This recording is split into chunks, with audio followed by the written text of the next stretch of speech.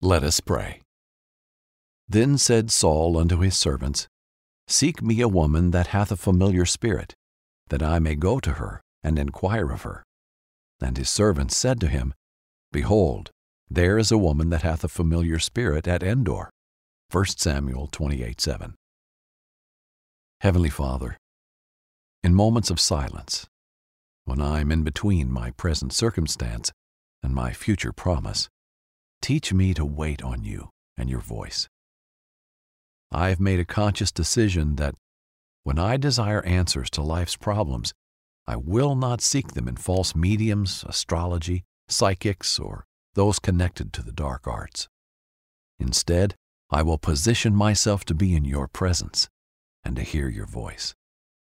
I decree and declare that your word is my guiding light. I decree and declare that your voice has the ability to cut through any dark times I may be facing. Your word is a lamp unto my feet and a light unto my path. And because I'm connected to your spirit, I don't have to settle for ungodly and false spirits. I will choose to wait for you, Lord, knowing that as I do, my help will arrive at just the right time. In Jesus' name. Amen. Thank you for praying with me today. Continue listening for an incredible Bible story, brought to you by BibleInAYear.com.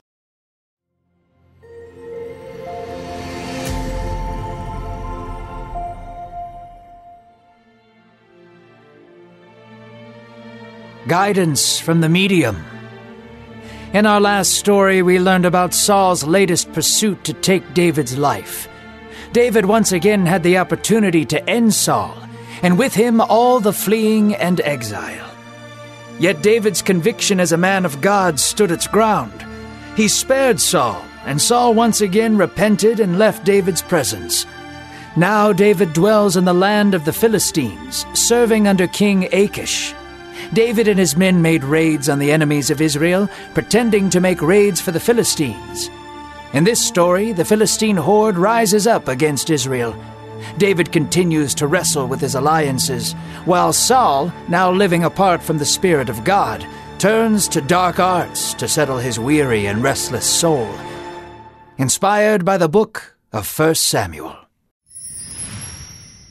Hello, this is Pastor Jack Graham with today's episode of the Bible in a Year podcast. In our last episode, we saw that David's loyalties were tested as the Philistines gathered to do battle against Israel, and David and his men were among the ranks ready to attack. We saw how God prevented David from going into battle against his own people and protecting him from the consequences of terrible decisions. Today, we'll return to Israel to meet up with King Saul and see what he was doing in the lead-up to this same battle. While yesterday we saw David seek God's guidance before fighting the Amalekites, today we'll hear how Saul turns to the occult for guidance. It is a final turning away, a terrible apostasy from God that will spell ultimate disaster for him. Let's now listen to today's reading from God's Word. The days grew darker and darker.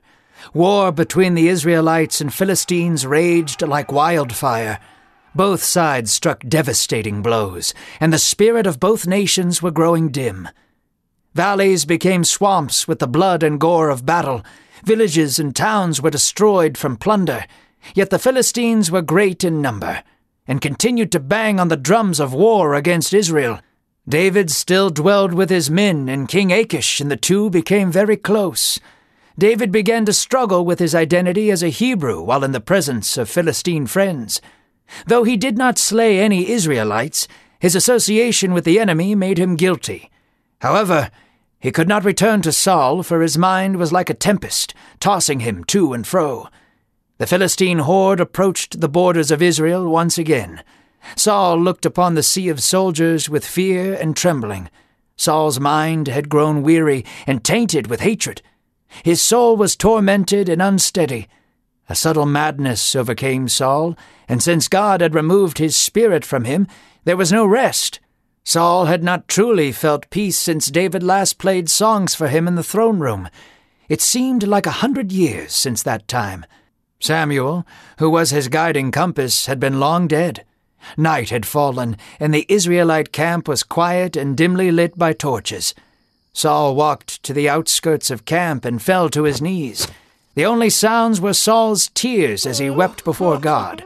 He buried his face in the dirt, begging God to speak to him once again. Silence. He looked to the stars, listening for any semblance of God's voice. Nothing. Saul sought prophets, but there was no response. Saul waited for dreams, yet he was still met with nothing but torment. Saul arose from his bed and woke up his servant. "Find me the necromancer woman from Endor," he commanded. So the servant departed to find her, and set up a meeting for her and Saul. If God would not respond to his prayers, perhaps another being would lend its ear.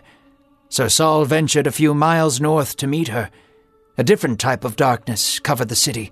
A shroud of evil hovered over Endor like storm clouds. Saul disguised himself in a cloak to hide his identity and traveled the alleyways of Endor with secrecy. Saul entered into the necromancer's home. The room reeked of spice and death. Saul uncovered his hood and looked around the room. Dead ravens hung from the ceiling, and incense burned under carved images of wicked gods. The room was dark and lit only by a few faint candles. There, in the corner of the room, a woman sat at the edge of her bed. She was equally revolting and intoxicating. She wore a scalding stare that shook Saul's spine. Saul stood a few feet away from her and whispered, "I need you to bring forth a spirit for me." The woman remained silent and arose from her bed. She passed Saul and circled him like a lioness. "You know that the righteous King Saul has banned all mediums and necromancers from the land. This could very well be a trap for me." The woman spoke with a smooth voice. She did not yet know it was Saul who stood before her. Saul clenched his jaw.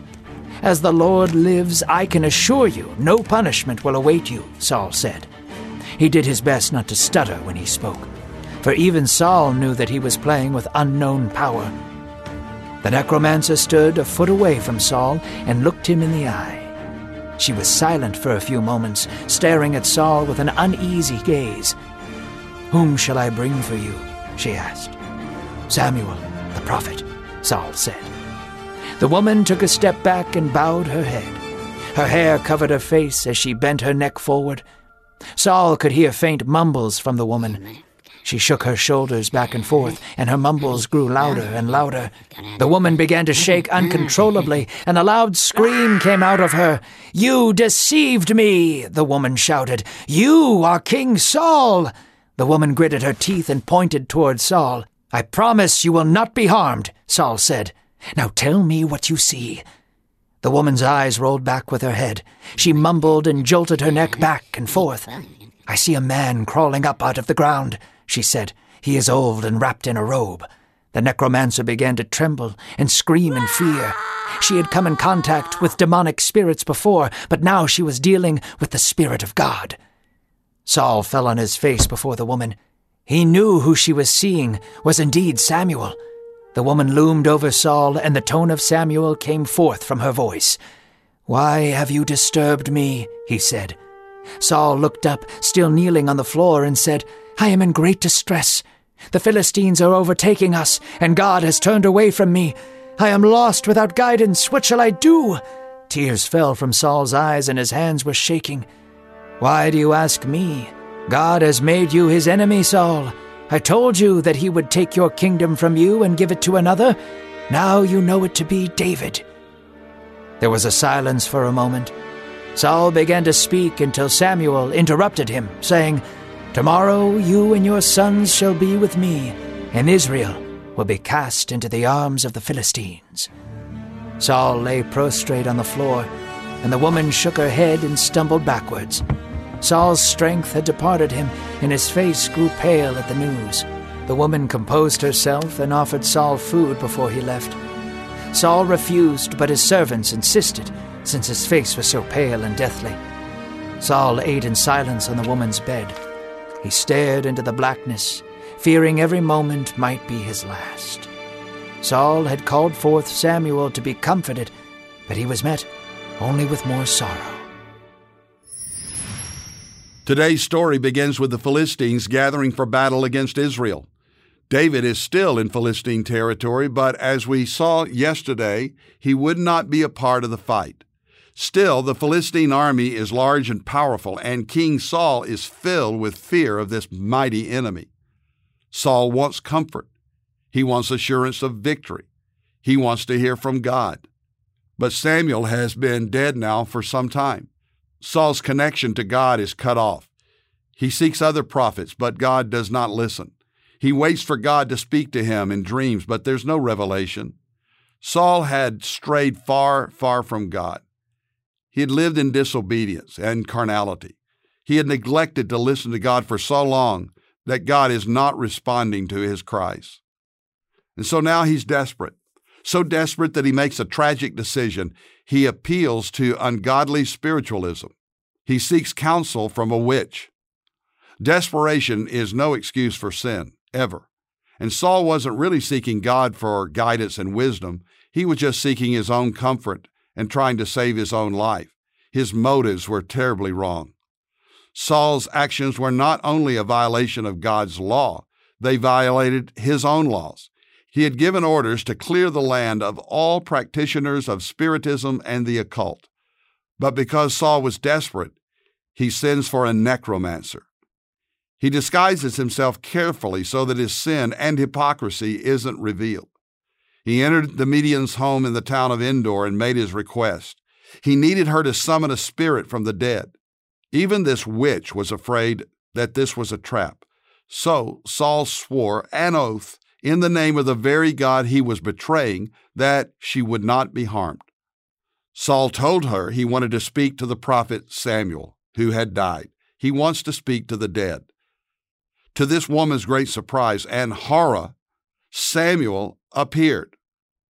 This was not an evil spirit pretending to be Samuel, and it wasn't a trick. This was real. She wasn't expecting it. You see, this had nothing to do with her powers. This was God at work, and this woman somehow knew it. She then recognized that it was Saul who'd come to her. "Why did you lie to me?" she asked in terror. But Saul told her nothing bad would happen to her. Just tell him what she saw. So she told him, and Saul knew it was Samuel. He bowed in reverence, surely thinking he was about to get the comfort that he needed. But then Samuel spoke directly to him, asking why he had disturbed his rest. Saul told Samuel God had fallen silent and he was in distress over the Philistines. Samuel's response was clear. God did exactly as he said he would, because Saul had disobeyed God and turned from him. Not only that, he confirmed what God had already said to Saul. The kingdom would be taken from him. David would soon be the king, sooner than Saul could have imagined. Then Samuel gave Saul the most devastating news in 1 Samuel 28:19. "Moreover, the Lord will give Israel also with you into the hand of the Philistines. And tomorrow you and your sons shall be with me. The Lord will give the army of Israel also into the hands of the Philistines." Saul was devastated, and rather than leave with confidence and comfort, he left with dread. For he knew that God's will could not be changed, and his word would come true. The next time, we'll see how this all plays out in God's plan.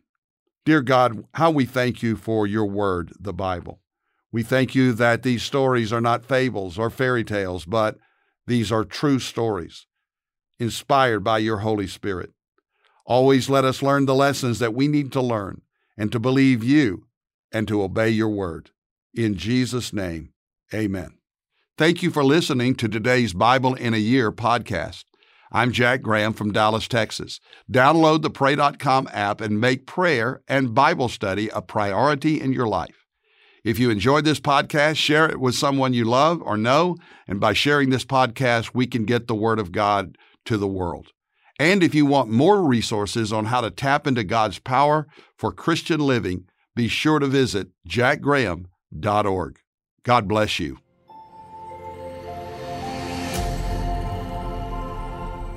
This episode is sponsored by Medi-Share, an innovative healthcare solution for Christians to save money without sacrificing quality. Welcome to the Pray News Podcast, where hope is our only bias. Each day, we will unpack the most prominent stories happening in the news and offer a Christian perspective. We won't shy away from the hard topics, and we won't dilute the hopeful message of Christ. This is more than a daily brief on the news. It's a way to be informed and transformed. Listen to Pray News on the iHeartRadio app, Apple Podcasts, or wherever you get your podcasts.